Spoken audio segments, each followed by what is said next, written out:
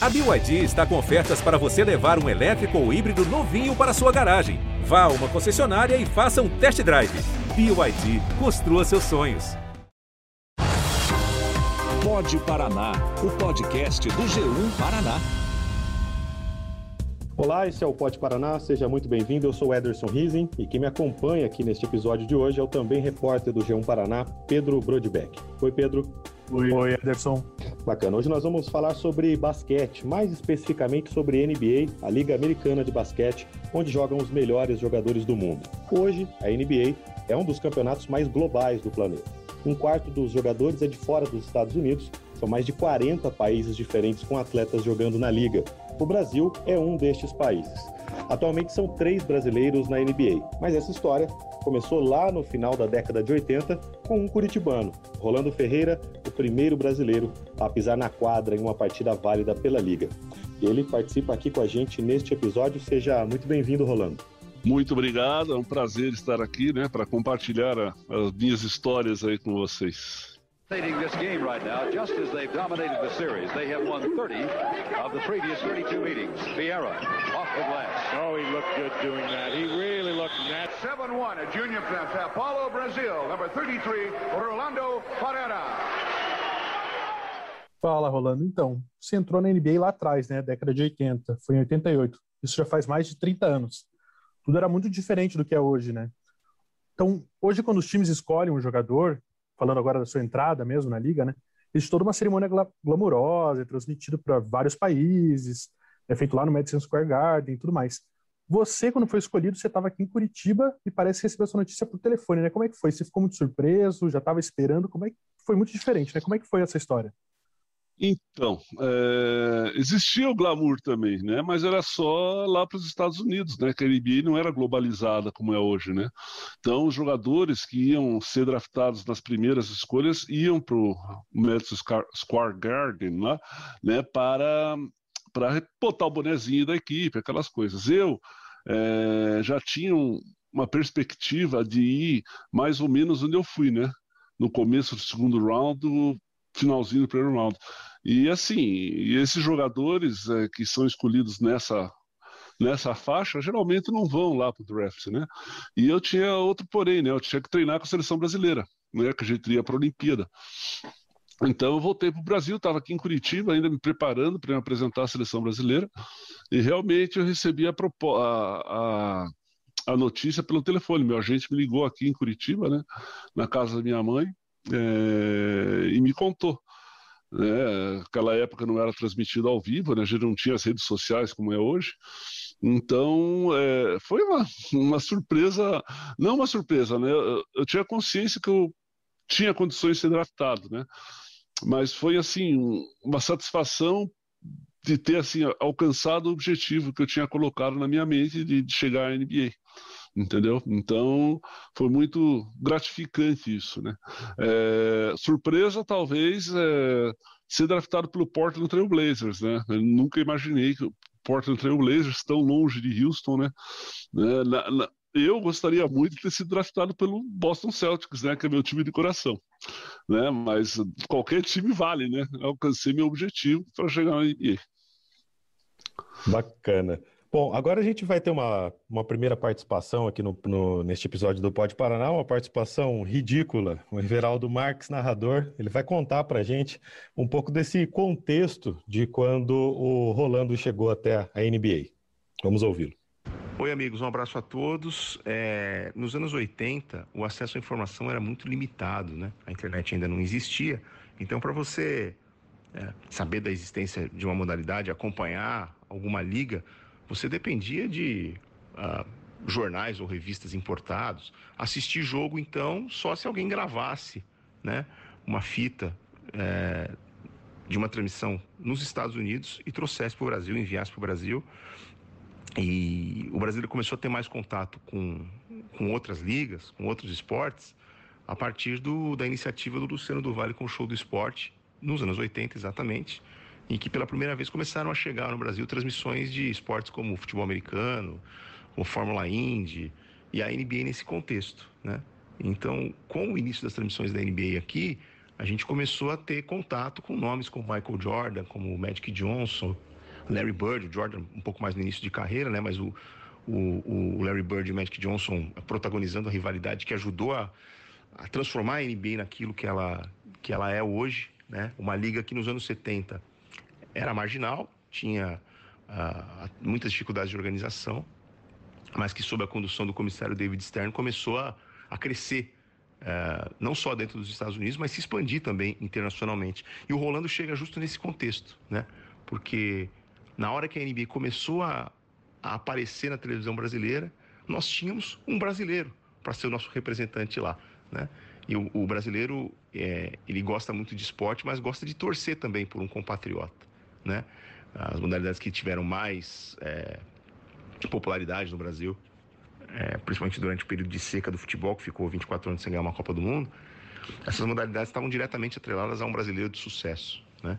E nesse cenário era legal poder olhar para o Rolando e vê-lo como o nosso representante lá na Liga, no período em que a NBA começou a sua expansão para se transformar naquilo que é hoje, uma época em que os jogadores europeus começaram a ser atraídos para a NBA, e a gente viu o que essa expansão, ao que essa expansão levou aí 30 anos depois, né, com a Liga sendo uma das principais ligas de esporte do mundo. Então, esse pioneirismo do Rolando tem que ser destacado. Um abraço a todos. Bom, Rolando, aproveitando esse gancho do Everaldo, né? Você tinha essa consciência na época, né? Eu queria saber um pouco como foi o seu começo na NBA, né? Você foi sozinho, né? Você estava com a sua família. Queria que você contasse isso um pouco pra gente. Então, para falar disso, tem que voltar um pouquinho antes na história, né? Quando eu comecei a jogar basquete aqui em Curitiba, né, em 78, muita gente falava assim: Rolando, quando você chegar na seleção brasileira, você vai lembrar de mim? Eu falava: você tá louco, né? Bebeu, cara, seleção brasileira? Não, você vai jogar, tá bom, né? E isso de fato aconteceu, né?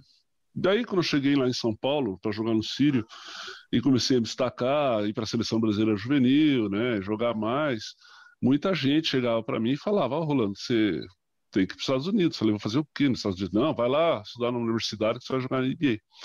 Porque naquela época, para jogar na NBA, ou era um Oscar da vida, alguém consagrado já, ou tinha que ir para a universidade, né, para tentar chegar no draft. E eu tive, assim, alguns convites, né, antes desse último convite que eu aceitei, eu tive vários convites para ir para os Estados Unidos, para jogar em universidades, mas eles faziam os convites não para mim, para o meu técnico ou para o diretor do clube. E eles não passavam para mim, porque eles não queriam que eu fosse, entendeu?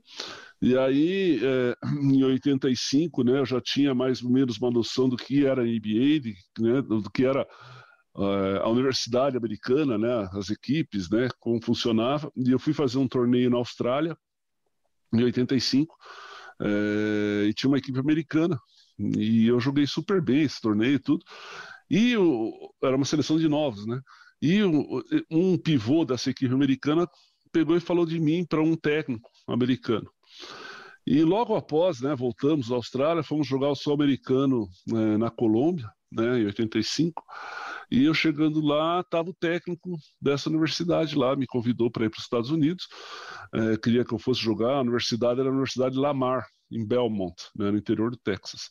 Uma universidade pequena, né, e eu falei: não vou, não me interessa, a universidade não tem notoriedade, né? Não, vá conhecer. Daí eu fui conhecer, fiquei 4 dias lá, conhecendo a universidade, voltei para o Brasil, mandei um telex para eles lá, falando que eu não ia. Né? E aí isso foi em 85. No final de 85, o que aconteceu? Esse técnico saiu de Lamar e foi para Houston. E a Universidade de Houston, né, tinha ido 2 vezes para o Final Four no March Madness, né, que tinha o Joaquim Olajuwon, Clyde Drexler. Daí eu falei, eles me convidaram para voltar para lá. Daí eu aceitei, falei: não, para essa eu vou, né? Daí eu larguei tudo que eu tinha aqui, atrás de um sonho, né? Lógico que eu precisava estudar na universidade, senão eu não teria condições de jogar. E eu teria apenas 2 anos para mostrar que eu tinha condições de chegar na NBA. Por quê? Porque atleta estrangeiro, quando joga na divisão 1, só pode jogar até os 24 anos. Na divisão 2, nas outras divisões, não tem problema, mas na 1, só até os 24, eu fui com 22, né? Então eu joguei 2 anos, né? Até ter ali, ó, a Universidade de Houston, ali, aquele quadrinho ali. E para provar o meu valor e que eu tinha condições de jogar na NBA. E aí, graças a Deus, né? Foram 2 temporadas muito boas e deu certo, né? E aí eu fui draftado pelo Portland Trail Blazers, né? Foi um sonho que se tornou realidade. Inclusive, Rolando, o time do Portland, você falou do Clyde Drexler, né, que jogou na Universidade de Houston, foi teu companheiro lá em Portland. Era um time muito talentoso, naquela época era um time jovem, enfim, time bom, assim, muito bom, né? E você também já tinha a tua história. Jogou no Brasil, teve uma boa passagem na universidade, jogou um ano antes, estava naquele time do PAN de 87, que teve aquela vitória heróica nos Estados Unidos, primeira vez que os Estados Unidos perdeu em casa uma seleção. E você, enfim, já tinha a tua história, mas como é que estava a tua expectativa de chegar num time, várias estrelas, você já tinha a tua história, tinha sido estrela no Brasil, na universidade, e como é que chega lá e ser um jogador que vai jogar do lado de todos esses caras? Como é que foi? Então, o negócio de ser atleta, né, e estar sempre buscando alguma coisa, algum objetivo diferente, é aquele negócio que você tem que estar sempre se reinventando, né? Então, eu ia ter que me reinventar novamente, né? Ter que me adaptar a um estilo diferente, a uma cultura esportiva diferente, porque é bem diferente, né? A universidade, o estilo de jogo da universidade americana do profissional, né? Ainda mais com aquelas estrelas, uma equipe cheia de estrelas, né? Então eu cheguei lá como um projeto para o futuro, né? Não era um jogador que eles tinham interesse que eu já tivesse uma participação significativa no primeiro ano, né? Eles queriam apostar em mim, né? Mas só que assim, eu cheguei lá e fui pro Rookie Camp, né? Que é o camp dos novatos, né? E fui muito bem no camp, né? Todo dia ia um jogador lá da NBA do time, né?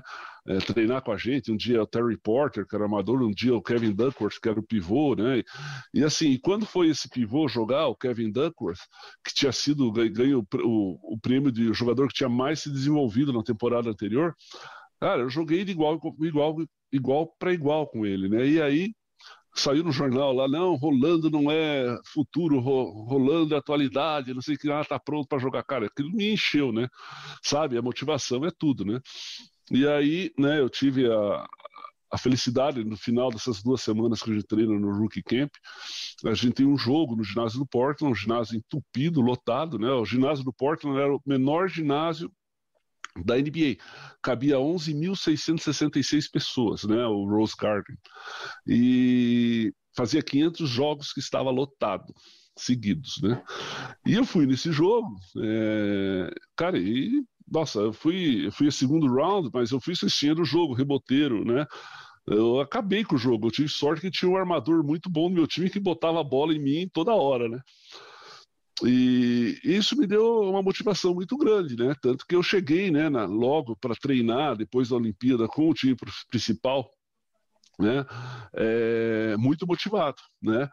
Me motivou mais ainda que no momento que eu cheguei, porque assim, eu joguei a Olimpíada de Seul, né? Vim embora domingo de Seul, cheguei na segunda de manhã em São Paulo, casei na terça-noite e voltei para os Estados Unidos na sexta-noite, né, para treinar no sábado já. E só que os treinos tinham começado na sexta. E aí eles foram me buscar no aeroporto, me levaram para o ginásio, direto para o ginásio. Entrei no ginásio, eles estavam tendo um coletivo. E a bola estava com o Clyde Drexler. Lembro até hoje. Eu entrei com as malinhas lá, o Clyde Drexler olhou para mim, largou a bola e foi lá me cumprimentar. Falou assim, é muito bom ter um Cougar aqui, né? É Houston Cougars, né? Porque, além de, eu já conhecia ele, porque lá de Houston, né? Na pré-temporada, lá em Houston, eles batem bola com os universitários, então eu tinha conhecido ele já lá, né? Então ele me fez sentir em casa e, cara, sim, eu me senti parte do grupo, né? É lógico que aconteceram algumas situações, né, de preconceito, não por eu ser por ser latino, né? Não só por ser latino, mas por ser latino está tirando o lugar de um americano. Na época, né, a cultura do basquete internacional na NBA era diferente, a gente podia contar nos dedos quantos tinham, né? Então é lógico que sofria um pouco, mas nada, né, nada que prejudicasse, né, meu empenho no Portland. Você falou que você voltou com a seleção, casou e no dia seguinte já foi para a NBA. Na sexta-feira. E a tua mulher não ficou uma fera? Ah, não, né? Ela sabia, né, que eu tinha o camp lá, né, cara, tinha que... E aí, sim, ela não tinha nem lugar para ela ficar lá, não tinha alugar apartamento nem nada, eu ia ficar, porque ia pro camp, né, a gente treinava numa cidade na divisa com Washington ali, nem lembro o nome da cidade. Então ela ia ficar sozinha, ela não falava inglês, cara. Não dava, não ia largar, não ia ficar sossegado, né, entendeu? Mas aí depois, quando começou a temporada, ela foi. Não deu uma semana, eu viajei para a Costa Leste. Ela ficou mais uma semana e ela ficou sozinha lá. Então, daí depois comprei um cachorro, aquelas coisas e melhorou, entendeu? Tá certo. Ô, Rolando, e você acabou tendo poucas oportunidades, né? Nos Blazers foram 12 partidas, né? O que aconteceu? Foi esse preconceito? Teve mais alguma coisa? Não, só uma série de fatores, né? Primeiro, então eu era um jogador de futuro, um projeto, né? Então, o primeiro jogo em casa, o segundo, acho que era contra Denver até. Eu tô lá no banco sentadinho, tá faltando 2, 3 minutos para acabar o primeiro quarto, rolando mesmo. Primeiro do banco, sexto homem. Falei, opa, entrei, né? Beleza, não fiz nada demais, não fiz nada de ruim, joguei direitinho.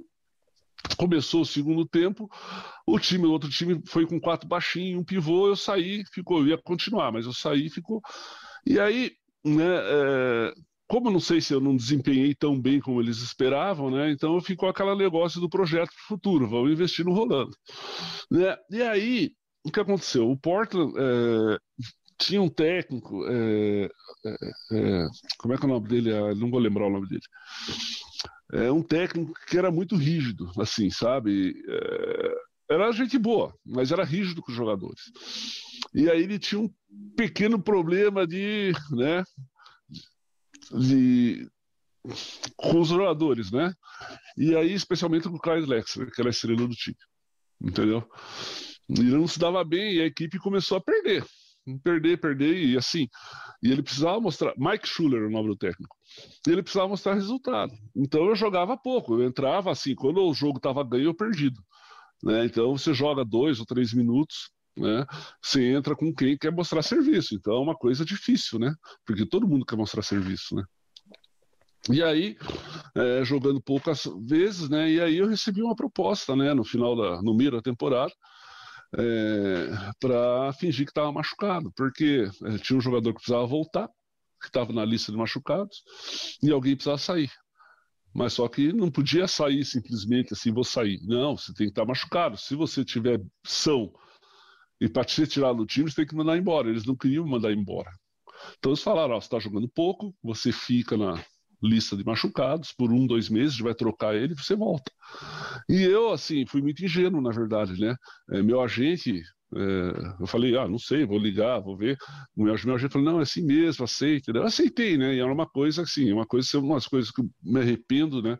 Foi isso, né? De ter aceitado essa proposta. Por quê? Porque eu estava motivado na época, estava treinando, né? Tiveram propostas para trocar, para ir para outro time, por exemplo, Sacramento procurou o Portland para eu ir para Sacramento e troca de jogadores, eles não quiseram, podia ter ido, né? Entendeu? E ter tido uma carreira mais longa na NBA, né? Então acho que faltou um pouquinho de experiência nisso, né? E aí eu fiquei o resto da temporada, na verdade, sem treinar, né? Só fazendo musculação, arremessando, mas treinar com o time não treinei mais naquela temporada, né? E Rolando, essa tua experiência, esse teu ano na NBA, ele serviu para depois no futuro abrir as portas para outros brasileiros, né? A gente já teve aí vários outros brasileiros que passaram pela liga alguns anos depois, especialmente ali depois do começo dos anos 2000, né? A gente tem até 2 campeões da NBA, Thiago Splitter e o Leandrinho, que depois ganharam o anel da liga, né? E eu queria saber então como é que você vê a diferença das condições desses brasileiros que vieram depois, uma liga já mais globalizada, o esporte já com mais estrangeiros, mais abertura para jogadores de outros países. E como que essa tua experiência lá atrás ajudou esse pessoal depois a ter sucesso, né? Já nos anos 2000. Como é que você vê isso? Assim, eu acho que a minha experiência é mostrar que é possível, entendeu? Por que eu consegui realizar? Porque eu fui lá e fiz, entendeu? Ninguém teve a coragem que eu tive de largar tudo aqui, né? O nome, o prestígio, o salário que a gente tinha, né? A namorada, o comodismo, né, que a gente tem aqui, né? As comodidades, né? Largar em busca de um sonho. Eu tive essa coragem e fui atrás. Então eu mostrei que era possível, né? E assim, no meu tempo era muito mais difícil você ser notado para jogar na NBA, né? Então, para você ver, eu tive que sair da universidade do Brasil, largar tudo aqui e ir atrás de um sonho. Né? Quando a NBA se globaliza, né, nos anos 90, ali, final dos anos 90, eles começam a ter escritórios, né, em todos os países do mundo. Né? Então, você ser notado fica mais fácil. Né? Então, se você tem um talento e consegue demonstrar isso, né, que você tem condições, você vai receber um convite, vai ter algum agente, alguém, né, que vai te chamar para ir para o draft. Né? Então, acho que isso foi a maior contribuição que eu pude dar. Eu acho mostrar que era possível. Né, que a gente tem que parar com esse negócio. Até hoje eu estava comentando, né, com um amigo meu aqui de Curitiba, que a gente parar com esse negócio do cachorro vira-lata, né? O Brasil tem muito disso, né? De se achar, né? E a gente tem condições, né? Vários jogadores da minha geração acho que teriam condições de jogar NBA. O Pipoca fez um jogo no Dallas Mavericks, o Mauri foi para Golden State, treinou lá, foi cortado. Né, o Josué teve a oportunidade de ir, não foi, né, então vários teriam oportunidade, mas não apostaram, né, nesse sonho, né, não quiseram largar tudo em busca de um sonho. Bom, agora a gente vai ouvir uma participação do Baby, ex-jogador de basquete, que também tem passagem pela NBA. Ele vai contar um pouco sobre esse pioneirismo do Rolando. Quando eu fui fazer meu primeiro treino, o primeiro foi em Sacramento e o meu segundo foi no Portland, né? Blazer. E eu cheguei lá e um dos técnicos falou assim, você é brasileiro? Eu falei, sou, né? Joguei no college, tudo. Você conhece o Rolando? Eu falei, conheço, é falado, ele é mais velho que eu, né? Mas assim, conheço, jogou Liga Nacional no Brasil. Ele jogou comigo. E assim, é legal de saber, né? Porque assim, eu sou de 1980, ele jogou na época de 1980. Então, assim, ele pegou uma outra geração, que também era totalmente diferente também, né? Uma outra história. Mas eu fiquei feliz pelo prestígio e pelo respeito que ele também tem, né? Porque, assim, é família. Mas sempre tem. Quando você cria aquele selo, o respeito que eles têm, o jogador com eles, né? É uma outra experiência. Você fazer parte da família é igual, eu lembro, primeira vez quando eu cheguei na NBA, os caras, bem-vindo à família. Então é um selo que você leva pro resto da sua vida. Não importa, porque ali não tem jogador ruim. Lá tem, o cara pode ser do banco, mas o cara foi destaque em algum lugar do país dele, ou mesmo jogando num college, ali até o treino é outro nível. Então, Rolando, é outro nível e tem esse selo mesmo? Pro resto da vida é um selo de ter sido jogador da NBA. Então, é uma coisa assim que esse negócio do pioneirismo, sabe? Não foi a ficha caiu depois. Eu não fui para lá para ser o primeiro brasileiro da NBA. Eu fui para lá em busca do sonho, né? Não importava se eu fosse o primeiro, o segundo, o 10º, entendeu? Eu queria mostrar que eu era capaz, né? E uma coisa que o Baby falou que é muito interessante, né? O reconhecimento que eles têm os jogadores lá que passam por lá, entendeu? Se eu for lá hoje, for lá na Portland, bater na porta e falar, sou o Rolando, joguei aqui em 1988, 89, comecei em 90, eles vão me tratar super bem, né? Por quê? Porque é a parte mesmo, é a parte da família. É verdade, os fãs vão me tratar bem, né? Na Universidade de Houston, se eu entrar lá, né? Sou um dos jogadores da universidade que chegou na NBA, com vários outros, né? Então a cultura é diferente. Aqui no Brasil, infelizmente, a gente tem esquece muito rápido, né? Aquela coisa aqui no Brasil, se você não é campeão, você não é nada, né? Entendeu? O caso mais emblemático disso é o Rubinho Barrichello, né? Cara, um grande piloto, vice-campeão mundial, e os caras não dão nada pro cara, né? A cultura brasileira, infelizmente, é muito ruim quanto a isso, né? entendeu? Mas fazer parte da família é legal. Esse negócio de ser o primeiro só caiu a ficha porque os caras da seleção, depois, quando eu voltei, né, que eu fui pro camp, voltei para treinar a seleção, começou, Rolando primeiro, e aquilo começou a encher minha cabeça, sabe? E talvez essa tenha sido uma das razões que eu não tenha tido uma longevidade maior na NBA, né? Porque quando eu fui cortado, meu agente queria, né, baixar outro time para mim. Eu falei, não, eu sou Rolando, cara, primeiro brasileiro na NBA. Para mim, para o Brasil, muita coisa, né? Para eles, estão andando, né? Não vou falar o que eles estão fazendo andando, mas sabe, né? Eu sou apenas mais um. Eu tinha um contrato de 3 anos garantido, eu joguei 12 partidas, ninguém ia bater na minha porta falando, venha jogar para nós, você é brasileiro, sabe? Tá. Então eu acho assim, eu sou o único jogador que jogou na NBA que não fez teste em outra equipe, né? Eu acho que essa falta de experiência, né, pesou para mim, né, esse pioneirismo, né? Eu acho que os outros jogadores que foram depois já tiveram, né, uma visão diferente, né, sobre isso também. E além da NBA, Rolando, você também jogou Olimpíadas, né? Jogou os Jogos Olímpicos de 88 e de 92. Você enfrentou... O Brasil foi eliminado pela União Soviética, que veio a ser medalhista, veio ganhar a medalha de ouro. E no outro, enfrentou o Dream Team, nada menos que o Dream Team, que tinha Michael Jordan, Larry Bird, Magic Johnson, melhor time da história.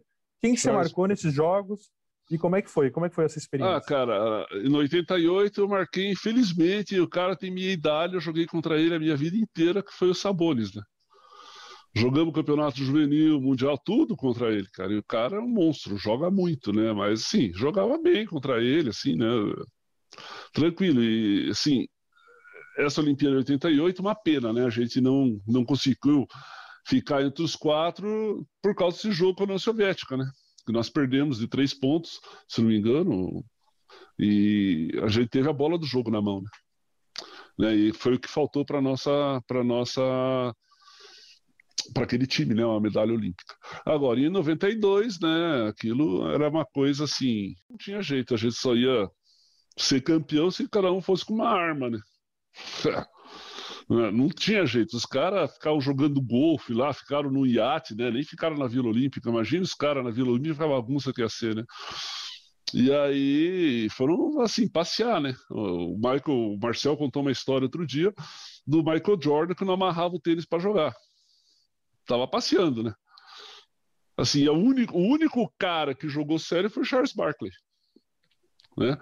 E eu marquei o Pat Ewing, né? Que eu já tinha marcado na NBA, né? E o cara, né? Um grande jogador, né? Então ali é uma coisa interessante que eram nossos ídolos, né? Mas assim, quando entra na quadra, acaba esse negócio de ídolo, né? A gente tem que jogar. Bom, a gente está chegando ao final do nosso programa, Rolando. Queria que você fizesse um balanço aí de toda essa sua experiência, né? Faltou alguma coisa aí para dizer sobre tudo isso que você viveu? Não, assim, eu sou muito feliz, muito grato pelo que eu alcancei no basquete. Eu devo minha vida ao basquete, né? Foram 22 anos de basquete profissional, muitos acertos, alguns erros, né? Assim, como eu já falei, né? Coisas que eu faria diferente, né? Então, assim, o que eu falo, né, para todo mundo aí que pensa em ser jogador profissional de qualquer esporte, na verdade, não só de basquete, que você tem que ter seus objetivos em mente e não esquecer deles, né? E pensar mais em você, né? Porque se você não pensar, né, no que você quer, nos seus objetivos, ninguém mais vai pensar. Ninguém vai. O esporte é competitivo, né? Ninguém vai querer falar, Rolando, vem cá, você vai ser titular, não sei, vai dar a posição de graça para você. Você tem que batalhar pelas coisas, né? Então é isso, né? Então acreditar em você e ir atrás dos objetivos, né? É isso que eu tenho falado e que eu falo para os jovens aí que me procuram e perguntam sobre essa carreira de atleta profissional. Bacana. Uma honra a sua participação. Pedro, também muito obrigado. Você volta, né? A qualquer momento. Obrigado, até mais. Então é isso, gente. Muito obrigado. Se você quiser participar com a gente, mandar uma sugestão, uma mensagem, é só usar o aplicativo Você na RPC. Muito obrigado pela companhia e até a próxima semana. Este episódio foi apresentado por Ederson Rising e Pedro Brodbeck, que também fez a produção. A edição de áudio é de Richard Nakata. Bibiana Dionísio é a responsável pela edição executiva. Na coordenação, Sérgio Tavares. Direção de jornalismo, Luciana Marangoni. Você ouviu o Pod Paraná, o podcast do G1 Paraná.